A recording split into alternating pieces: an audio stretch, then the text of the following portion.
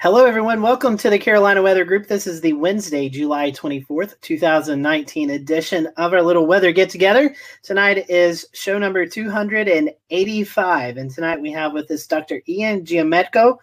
He is the lead research meteorologist at the Insurance Institute for Business and Home Safety.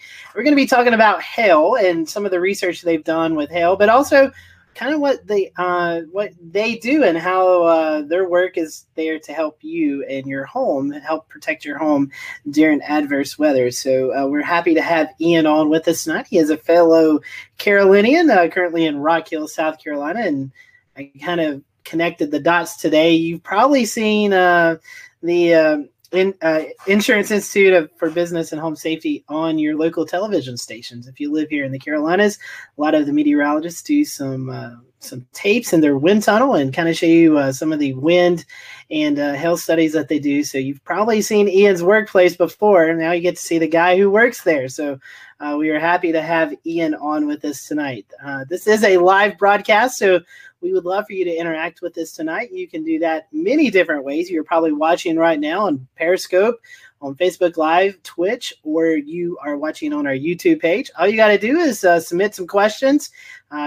Type out a comment or a question in those comment bars, and they will be directed right to us, and we can ask questions or answer comments throughout the show. And if you're listening on the podcast version, we'll let Ian give out some information on how you can get better informed, maybe via website or social media. We'll let Ian do that towards the end of the show. So again, this is show number 285. I do want to say, before we get to the news segment later on, I do want to say just out of the National Weather Service in Raleigh, North Carolina, they have confirmed 2 tornadoes from yesterday's storm. Those storms that we were streaming here live yesterday, they produced two tornadoes, and we'll talk about that more in our news segment. So let's get to tonight's interview. Let's bring in Ian. And Ian, welcome to the Carolina Weather Group. This is kind of your first gig with us, and I told you before the show we're glad to know you're in the Carolinas, so hopefully we can have you back on. But as a first-time guest,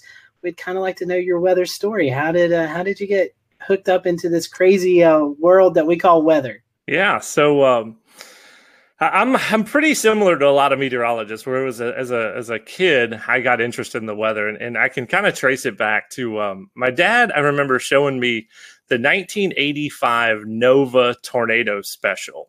So that kind of dates me just a little bit. I'm closing in on 40. But that's the thing as a kid. I was 6 years old, and it really got me interested in weather. But what really sealed the deal was in 92. I grew up in South Louisiana. So Hurricane Andrew's landfall, the last one after South Florida, we all remember South Florida, was in South Louisiana. And so as a kid, it did impact Baton Rouge a little bit where I was living. So all I wanted to do was basically just be like Jim Cantore and be outside and in this hurricane that was making landfall in South Louisiana. And that just sealed the deal. From then on, I knew I wanted to be in weather somehow, some way.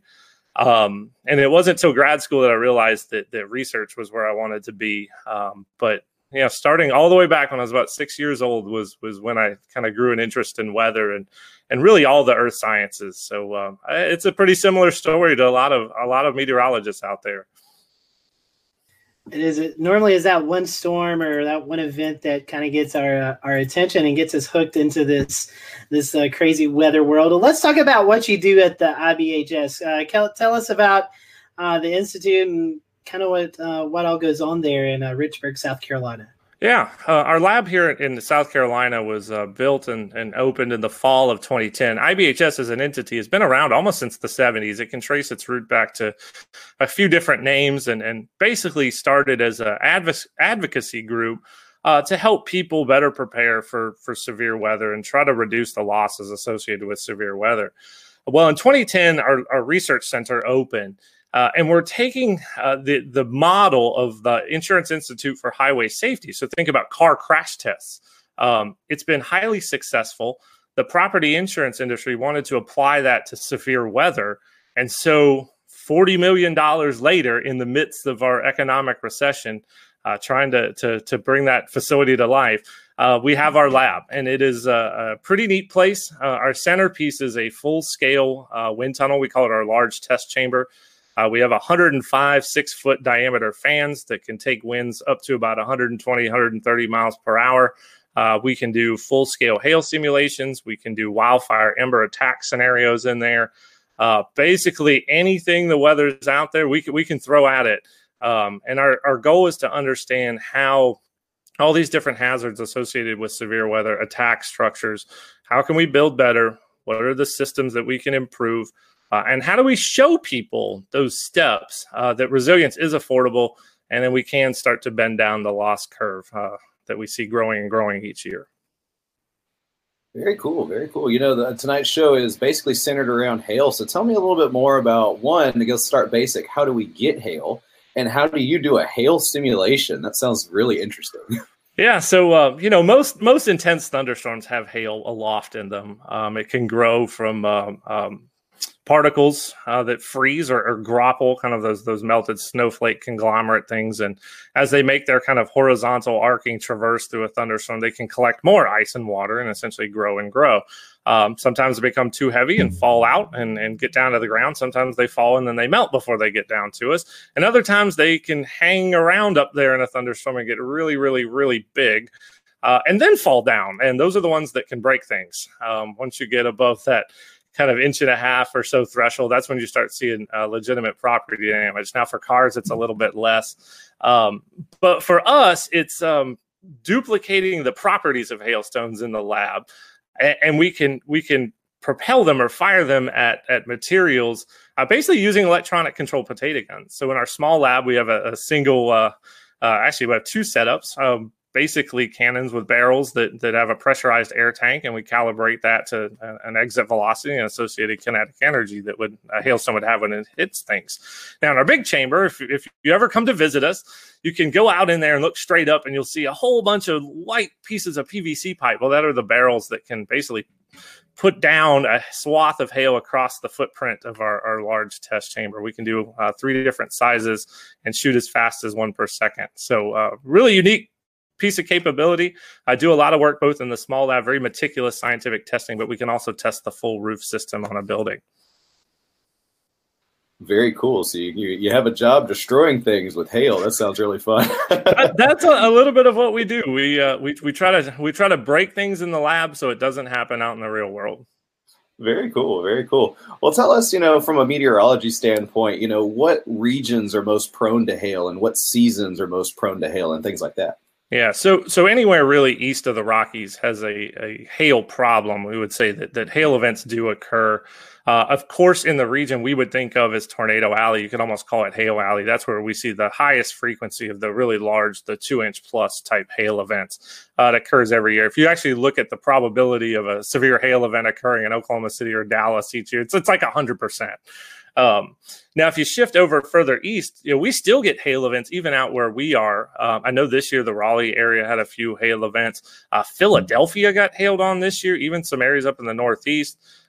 So typical, like you'd see across the globe, anywhere east of a really big mountain range with a supply of moisture, ours being the Gulf of Mexico, you can get those conditions that come together to produce hailstorms. And here in the U.S., we're no different. Now, with that said, hail has occurred in all 50 states. But the most prevalent areas really are east of the Rocky Mountains. Understood. Thank you, Ian. That was really interesting. I can't wait to tell my friends and family that you guys shoot hail out of potato guns for testing. So that's kind of cool. Talk about some of the hail studies that you do in the lab. You mentioned something earlier about recreating hail crystals, and you're actually building hail in the environment in which it forms. Talk a little bit about that. Yeah, we manufacture laboratory hailstones. So part of it was taking a lot of information that we gathered from our field research program, bringing it back to the lab. And what I mean by that is understanding how strong hail is, understanding the density, diameter relationships, and some of the aerodynamic properties.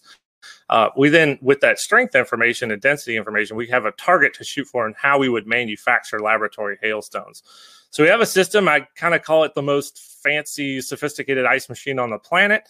That can actually do that. Now, it doesn't actually follow the same process that would be produced in a thunderstorm, but we end up with the same result. We essentially engineer the ice, even down to some of the layering structures to match. And we have those strength targets that we can achieve. And that basically leads us into what hail can do and how strong it is when it hits things. So what we found out, because of the strength, it can do about 3 different things when it hits your roof. It can bounce off. That's really hard hail. It can shatter. That's kind of the hard to medium, or it can just become really slushy. That's the very soft hail. And all of those have different kind of types of damage that they produce on your roof. The soft will kind of dislodge all those granules. The hard bounces and shatters will do more cracks and dents. So we realized all that stuff was mattered, and we needed to simulate it in the lab and also repeat it. That's scientific testing right there, is being able to repeat this stuff over and over and over again. And after about 8 years of work, we released a new hail impact test standard for asphalt shingles. And we have we rated the products that are considered impact rated. And we have a rating scale that's actually out on our website now. So if you're looking to get a roof that's more resilient to hail, I would encourage folks to check that out. It's at ibhs.org. You'll see what products are out there and which ones meet the top of our class and which ones are at the bottom, and where you might want to be. Fantastic. Thank you for that answer. Very detailed. Appreciate that. I was wondering if you guys could recreate hail like grapefruit size, like what they get in Texas, the gigantic, it looks like a small brain, just the way that it develops. It's really wild. Usually here east of the Appalachians, a lot of times you get larger hail upstate, but then you get to the coast and the hail core is lower. So it melts fast. It's a faster melting rate. So you end up with kind of slushy, smaller hail here. But talk about the size and how much damage hail creates while we're on the topic. I'd love to hear your take on that. Yeah, so a lot of people don't realize hail, we kind of joke, is the Rodney Dangerfield of the severe convective storm hazards. It doesn't get any respect, but in any given year, it's about 60 to 80% of the dollar damage from severe thunderstorms. That's a lot. And we're in probably what will be the 12th straight year of damage totaling over $10 billion. So it's a big piece of the damage that comes from severe thunderstorms every year. Now, when you start talking about damage thresholds, of course, we have the National Weather Service severe criteria of 1 inch. That's when we really start to see some issues, dents and things with auto. On the building side, if you start looking at roofing materials, once you get close to that 1.5 inch mark, that's when you can potentially see some damage. Now, there's a lot of things at play, age of roofs, age of materials, all that, the wind-driven aspect. Now, we can go all the way out to the extreme size. And once you get to about 3.5, 4 inch hail, that will puncture the plywood roof deck that you have. So you're thinking fall speeds close to 100 miles an hour, pretty intense hail. And we've seen those kind of events, say Denton, Texas, a few years ago. There was the Arkansas event, the Vandervoort one this year, had potentially record hail. It didn't quite verify the record, but once you get out on that size, you're talking about hailstones coming through your roof deck, and it actually creates more problems from a damage perspective, because then you can get water entry into your home, and once water comes in, you're talking dollar amounts, and the fact that you're probably going to have to deal with a legitimate issue inside and potentially be out of your house for a little while when it gets taken care of. Yeah, that is something I hope we never have to see here in the Carolinas. I'm sure it's happened before, but that size hail is very rare here. So I don't know what's more interesting, the work that y'all do in the lab, or the fact that you also have field work. Tell us a little bit about your field work and what y'all have done over the years. Yeah, so way back in 2012, we decided there was all this hail data we needed to go get about strength, kind of mapping out density, improving aerodynamics. Hail research really kind of stalled after about the early 1980s, really once kind of weather modification became kind of taboo a little bit in our field. And a lot of the tests and how we test buildings were all rooted in information going back all the way to the 1930s. So nobody had looked at this stuff for a while. Plus, we didn't know what strength actually did. There was no data on it. So like any good scientist, we just, hey, let's go to the field and let's go measure it. Let's go look. We kind of use the motto, you can learn a lot just by looking, and we kind of took that approach with hail. So we started out back then going out to the field, collecting hailstones after a thunderstorm, doing crush tests, basically measuring the amount of force it took to crush the hailstone. That's how we get to the strength, making very detailed measurements of them, weighing them all. And we did that for about really 4 or 5 years. That was our focus, to collect this really big data set, which is now somewhere over near 4,000 different hailstones that we've tested. And to guide how we did the lab work that we just talked about. We needed that guide to be able to give us that information. Now we've switched a little bit. We now go to mapping hail swaths using deployable instruments. I come from a background at Texas Tech where we built a lot of deployable weather instruments. So I took that and applied it to hail. So we have a network of about 18 impact sensors that can measure the impact energy of hail, and we can actually deploy them ahead of a thunderstorm and look at what the size distribution is within that particular storm and how it varies and changes within the swath. That's really, really important for how we look at radar hail detection, even looking into how numerical weather prediction manages hail. And how did it go this year? Oh, two good missions for us. Spent about I think we spent about 12 days total in the field. Ended up, my target was somewhere, I think 5 to 7 total cases. I think we were right there at 7, which was really, really good for us. So yeah, that's usually the case. We spend about somewhere 10 to 14 days each year in the field, and we'll continue this going into 2020. Yeah, and talk about some of the more memorable cases that you guys have covered, maybe some of the more interesting field tests that you guys have done over the past couple of years. Yeah, for hail, a couple of years ago, intercepted a supercell near Eric, Oklahoma that produced just this really narrow swath of just really big 3-inch hail with a concentration maybe 10 to 12 or so per square foot. That's a lot for big hail. It was the first time we got our instruments into hail that size. So that was kind of a unique experience for us. Now, a memorable case, and this goes back all the way back to, I think, 2013 or 2014 when we were doing a lot of those crush tests. We encountered some hail. This was in Montana. What we kind of think of as low density spongy type hail that when you crushed it, it actually deformed almost like a sponge, but held its shape. It actually didn't fracture. And there's some literature out there that talks about how these hailstones can come about. But talk about kind of blow your mind of how complicated hail can be. That the fact you could get this spongy kind of hail that you could compress, it basically just did that and then held its shape even after you took the load off of it. It never broke. I'm guessing those are rare. We haven't seen that again. It was one particular case, and I don't know what kind of environment might produce that, but it's really unique, and it's always been a memorable one from looking at hailstones, and I've seen a fair bit of them.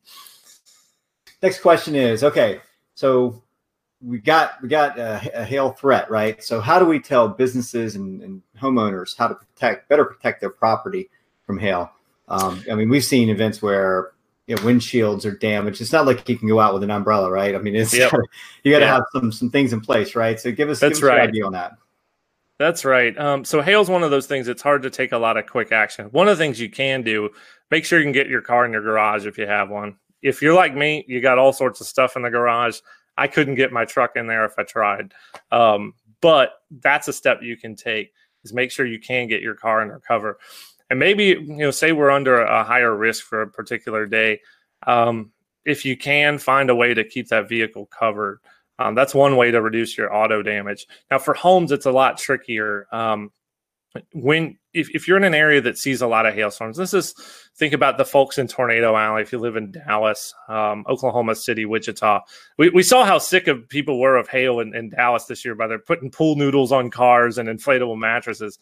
And I'm sure they're tired of getting new roofs every 2 years. So I'd encourage people to look at our impact rated shingle test results and look for those good performing products. There are impact rated shingles that do perform, and we tested up to 2-inch, and those top performers really do perform very well. So there are products out there from a roof perspective that I would encourage homeowners to look at, and talk to your insurance agent too, because in a lot of cases you can get a discount for some of these things. And it can almost pay for itself over time if you look at the cost discrepancy. So that's something to really do your homework with. We shop everything these days. Why not shop your roof? But that, unfortunately, for hail, you can take those steps, but there's not a whole lot you can do right before an event. Unfortunately, there's a few commercial products out there that are trying to protect vehicles. We don't know how well they work, but that's the deal with hail. How about for businesses? We talk about, you own a business, you have a building, you have roof, you have items up on the roof, you have your HVAC units, you have satellite dish. I mean, whatever instrumentation you have up there. Is there anything we can tell business owners, hey, look, be aware of what's on your roof at all times. Maybe, add some sort of protective mechanism over the top of anything of that nature? For commercial structures for HVAC, that's a very good point, because there are some shields that can be made that actually surround HVAC units that, from what we've been able to tell, looking at their performance, they do a decent job. And HVAC, just the damage to the fins and coils in an HVAC system can be very, very expensive. So there are a few steps you can take if you're a business owner there. We're going to get into the commercial roof testing space over the coming years, especially. I think we're going to start ramping that up even as early as next year. So we'll start to look at impact testing on commercial roofs. We're a little bit more complicated than our normal home. But again, yeah, we're looking for those good performing materials and to be able to offer some more detailed and better guidance than what's currently out there. Great. Thank you. I think Evan had a question as well. Yeah, this is a kind of a lighthearted question, which you kind of answered, but I'll ask it anyways. So over the last year, we've seen several pictures on social media of people covering their car with pool noodles. Is that something that can be effective for small hail, but once you get to big hail, there's really no idea? Yeah, that's a really good one. You would imagine, once you get maybe above 2 inches or so, maybe it's not going to work. But I've been more impressed by just watching all of it, seeing how tired. It's kind of a social science research in itself, seeing how tired people are of dealing with hail. They're so fed up with it. They're tying their swimming pool floats to their cars, and there may be some merit to it. Who knows? But the last thing, though, we want people to do is running out there trying to do that when they're under a severe thunderstorm warning. Or we know tornadic storms produce big hail too. That's not what we want people doing in that scenario, is running outside trying to protect their car. I know it's a hassle and it's a lot of money and all that, but your life is more important. So that's the one thing that always worries me a little bit is making sure people don't pull the trigger too late when they're in harm's way. It's an interesting trend, though. Folks getting a little bit creative, maybe putting it, staging it on their vehicles before the event happens that day, and leaving, like if they go to work, they leave it out in the parking lot for the whole day. It almost makes you wonder if the auto industry may pick up on that sign in some time here and see what kind of solutions they come up with. Yeah, you could certainly see that. I know car dealers, it's a huge source of loss, even some of the big outdoor car warehouse facilities. And you see it a lot more. I've noticed this as the time and time again, going back to West Texas and even the Oklahoma City area, a lot more awnings showing up now to try to protect those new vehicles at dealerships. That's a big dollar value there. And so, Ian, you guys there at the Institute, you guys are located here in the Carolinas, and many folks may not know that. How did you guys choose the Carolinas? And then kind of talk about not only hail that you guys are really doing some work on, but you're also doing work on wind and some of the thing. Talk a little bit about the wind research you guys are doing. Yeah, so the lab came about in the Carolinas. There was kind of a little bit of a bidding process, and this is before my time at IBHS. We wanted to be away from the immediate hurricane coastline. That's having a facility like that could be damaged by a significant hurricane was a concern for our membership. So that's one reason why we're a fair bit away from the coast. We had a power requirement, and we wanted to be within a certain distance, basically an hour's drive from a hub airport. So what was settled on was essentially kind of the general Charlotte area. And we had two sites that were the original ones. One was closer to Gastonia just across the South Carolina border up on I-85. And then there's the site that we currently had. And we ended up with really, really nice package from the community down here in Chester County. Our plot size was a lot larger. We did have some noise concerns, so that also played a role. And they had the power requirements they need. We're right next to a transmission line, and we had a substation on site. So 105 electric medium voltage drives power the fans, and we need some juice. So it all came to fruition, and there we are out in Chester County. And so talk about, you were talking about hurricanes. Talk about some of the wind studies that you guys do there. You have this big wind tunnel, and you actually have some model scale homes, and you can do all kind of testing in this facility. A very unique thing about our facilities is that we can do full-scale home testing. We can look at a full home system, and that's really important from a wind perspective to understand how the wind forces are essentially transferred through all the different connections that are within your home, roof to wall, through the walls, wall to foundation, and all the connections in between. you have to really look at it in a system perspective to understand how wind essentially attacks structures and what you can do to mitigate it. So we do a bit looking at garage door vulnerabilities. We've seen that garage doors can be a huge damage amplifier. Think about it, they're a big hole, really, if they fail in your house. That allows wind to get in and start acting inward, pushing up and out, and can lead to failures. And there's other scenarios where the home can start to fail first, and then the garage door and the damage progression starts. So we're doing a whole slew looking at full-scale garage door tests right now to look at their performance. We've seen that time and time again in hurricanes and tornadoes that can be a place where damage can start. And with wind, once you start the damage cascade, it just goes. Tornadoes, it happens very, very fast. Hurricanes, it can happen over the course of, say, 6 to 12 hours. But that cascade is what we're trying to stop the start of that. And we think we can find those mitigation solutions that are not only useful, but also affordable too. So as we've been talking, I've been moving a little bit slow this week and thinking a little bit slow, but I was thinking back to one of the topics we were talking about earlier, with your field studies. So before we kind of wrap up the interview, can you tell us a little bit about how you forecast and how you decide where you're going during your field studies? Yeah, the logistics are actually a fair bit challenging. So we are a good distance away from essentially what is Tornado Alley or the Great Plains. We like it out there, good road networks, good visibility. Although we are going to try to explore some southeast hail. There's some environmental questions that we have that I think we're going to try to tackle that. So we basically have to rely on medium range forecasting.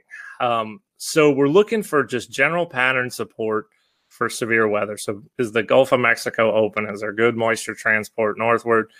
Maybe not necessarily if there's a trough, but is there just generally enough flow aloft to support supercells? Sometimes you didn't have the surface features underneath the best flow aloft. It kind of became a day-to-day, almost a mesoscale type forecasting scenario, which is very hard for us in terms of when we pull the trigger. So we work our teams on about a 48-hour leave or 48-hour kind of go, no-go scenario.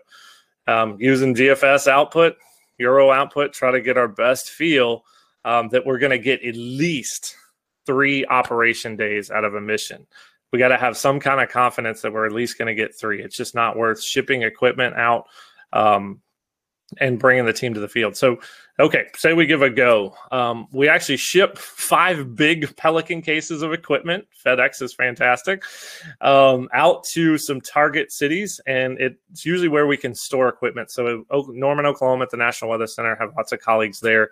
We've used my wife's grandma's garage in Wichita to store all the cases and equipment. So we do that, pick our target city, fly in. We use rental vehicles. We do try to stay out of the hail as much as we're researching hail, and we've done a pretty good job of that.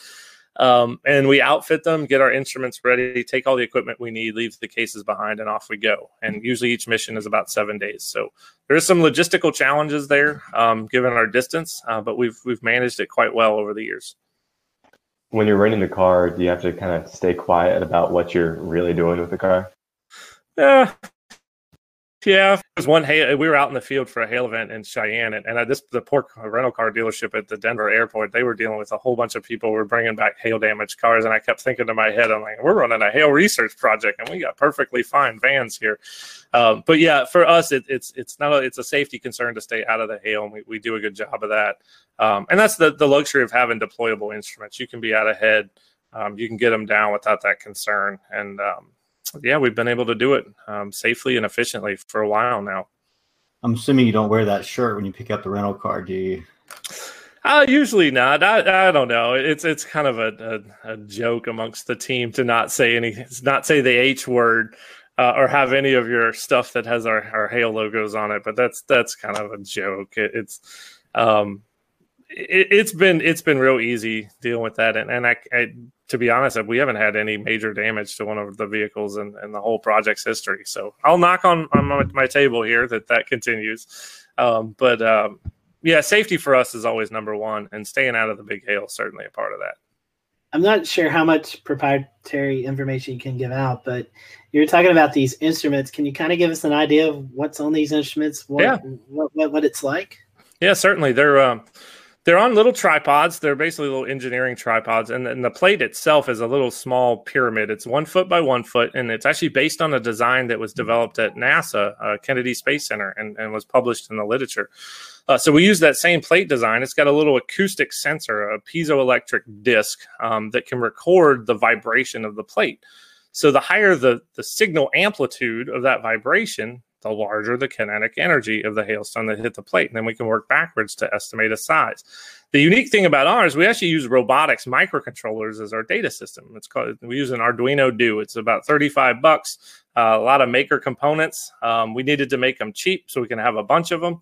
And it samples really, really fast, about 5,000 times per second. So we can actually resolve impacts at 0.05 of a second. So that's pretty neat. And it's got some switches for on, off, and data control to make it easily user-friendly. I think we set a record for deployment time of one of these this year in under 20 seconds. I'm going to give out a shout out to Hank Pogorzelski, who's in our Tampa office, who's been with us in the field every single year since we started.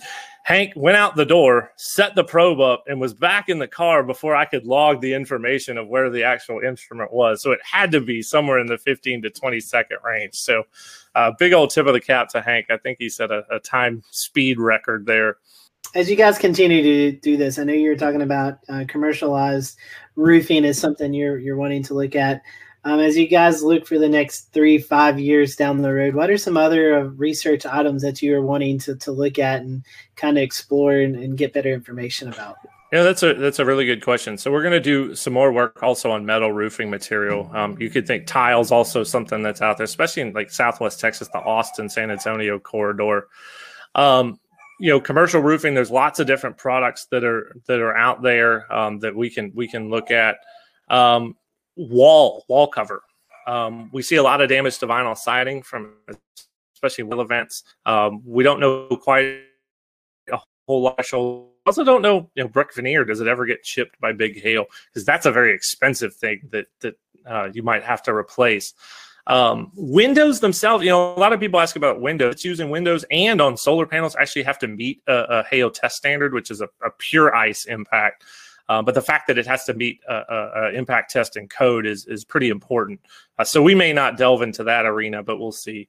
So lots of different roofing materials out there. And I could even see us starting some partnerships, maybe even with the Highway Safety Institute and looking at auto and maybe auto glass in terms of hail impact. So we have that capability and we'd love to partner with them down the road.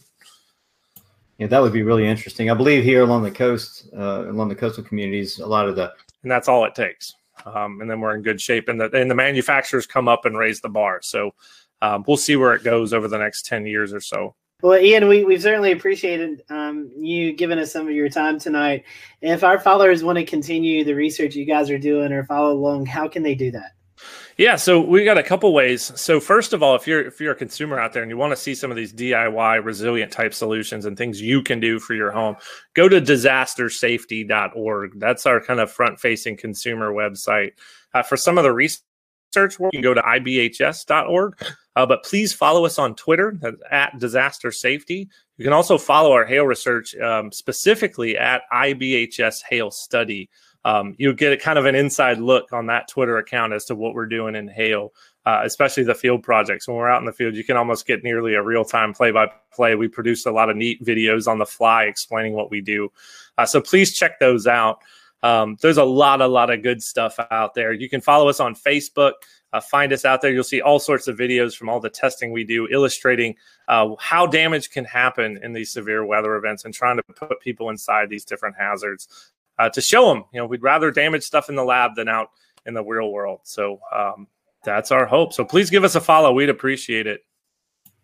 Well, Ian, I think we've had many guests on this show, and I think you've got one of the coolest jobs because you get to use potato guns and mix it with weather. I mean, I don't know how much better that can be. So we certainly appreciate your time. Stick around if you want to. We're going to talk some weather news. Earlier in the show, I'd mentioned that we had the National Weather Service in Raleigh had confirmed 2 tornadoes. We had an EF0 in Willow Springs, North Carolina. That's located in Wake County. It was a 1.2 mile path for the tornado with maximum winds of 85 miles per hour. There was some trees and fences that were damaged, and also some minor damage to homes there in the Wake County area, as well as an EF1 tornado located in Johnston County. This was about 11 miles southwest of Clayton. This was an EF1 with 90 mile per hour winds. And again, some trees down and a little bit of damage to some homes and shingles and siding. So thankfully, no major catastrophic damage out of those tornadoes. As you can see right now on the screen, we are showing you some video from our WeatherStim camera in Greenville, North Carolina. It was showing the storms moving through yesterday, and you kind of see that wall of water and rain and wind coming towards the camera. So some pretty nasty storms that rolled through eastern North Carolina and as well as northeast South Carolina. Speaking of northeast South Carolina, Georgetown County Emergency Manager, 30-year veteran Sam announced today that he is retiring after 30 years of service. He will retire on August 30th. He was named South Carolina Emergency Manager of the Year for the year 2011 and 2013. He's guided residents, tourists, and businesses alike through tropical weather, tornadoes, winter weather, and flooding. And he plans to be a volunteer for the Emergency Management Service after he retires. So once an emergency manager, always an emergency manager. So we appreciate Sam and the work that he's done there in Georgetown County. They've used his expertise a lot here lately with the numerous tropical systems that's affected coastal South Carolina. Governor Roy Cooper, announced a couple of days ago additional funding for Hurricane Florence recovery, $3.1 million in disaster recovery for workers, worker grant. This grant will allow folks who need work to team up with organizations, nonprofit organizations who need workers. So that pairing being able to kind of meet up. Bladen, Hoke, Scotland, Robertson, and Richmond counties along the Lumber River, the hardest hit communities in those areas, are looking for folks who can join these nonprofit organizations and help folks get back up on their feet.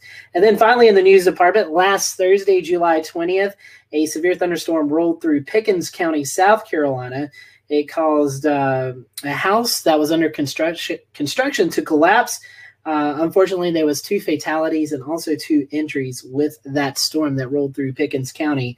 I believe those winds are around 70 to 80 miles per hour as the severe thunderstorm moved through the area. So as Ian was talking about, and something that we kind of talk about here on the show, wind is wind, no matter if it's rotating or blowing in a straight line. So you need to take those severe thunderstorm warnings seriously because they can create some devastating winds that move through the area. So that's kind of a look at the weather news for this weekend. Shay, I'm going to toss it to you. We had Tropical Depression 3 for about, 24 hours, and then it's kind of kaput. Yeah, that's right. I think even less than that. It was more about, about 12 or maybe 16 hours or something by the time the morning rolled around. The NHC had downgraded it, I think, by 11 a.m. So it was, Tropical Depression 3. It formed just over central Bahamas, moved to the northwest Bahamas, and started to go up the coast off of Florida and then fell apart. So that one was expected not to strengthen. So the NHC, again, hats off to them for getting that one correct. It was a little uncertain. It blew up one day. We thought that maybe the chances were falling, but then all of a sudden it was escalated. But they called it just right. Now we're looking at an area over the Gulf of Mexico, and I'll share a screen on that. This area has it's been taken down to about a 10% chance to develop. But really what this is a cold front that's just been laid across the Gulf of Mexico. And anytime we have something like this, especially in July, as we get into the latter half of the dog days of summer, anytime we see a cold front come off of the coastline over warm waters, even off the Carolina coast, we have to start watching all areas. So there is an area in the Gulf right here, the NHC. It's been taken down to a 10% chance. It was 20% chance earlier. Now it's down. It doesn't look like a whole lot's going on there, just a lot of disorganized troughing. We were looking to see if maybe a surface low would develop off of that, and there's still a very low chance that it could, but it looks like this front is, for the most part, going to fizzle out. Elsewhere across the Atlantic, it's very quiet. As you can see, this is the 5-day graphical outlook, so nothing in the main development region out here off of Africa in the equatorial Atlantic as of right now. The monsoonal trough is pretty steady, but it's been in training with dry air from the Saharan dust. So as we get a little bit later, we start getting to late July and into early August, the Cape Verde season starts to come into play, where that monsoonal troughing starts to lift up towards the Cape Verde Islands at that latitude, and we start to see more activity, an uptick in activity. So that's kind of where we are right now. We're pretty quiet for the moment, and we're just going to enjoy that. All right, thank you, Shay, for that. You were talking about that cold front. That cold front ushered in much cooler weather here in the Carolinas. And Evan, you live up in the Asheville area, and it was quite chilly up there this morning. Yeah, we really had the best of the whole cold front situation up here. I woke up this morning and it was 51 degrees outside, so it really felt a whole lot more like fall today than it did mid-July, which I know for everyone across the Carolinas is a nice break because it's been hot as Hades out there for the last 2 to 3 weeks. So I think once again tonight we're looking at clear skies across most of the Carolinas, with lows in the mountains of South Carolina and North Carolina in the mid-50s, mid-upper 50s, and then even down to the lower 60s in the Piedmont of North Carolina, and then maybe mid-60s, upper 60s down into Charleston. That's more of Shay's domain. Yeah, we're like, near 70 degrees at nighttime, low 70s. That's good in the middle of July. Let me tell you, that's pretty good. We're used to low 80s, where your mean average is around 90, right? So, we're loving this. This mid to upper 80s is a walk in the park. Everyone's outside today eating lunch at work, and they're just enjoying the weather. So, yeah. There's a beautiful breeze, too. That's helped it feel even cooler. Anyways, that is the cool air, Scotty.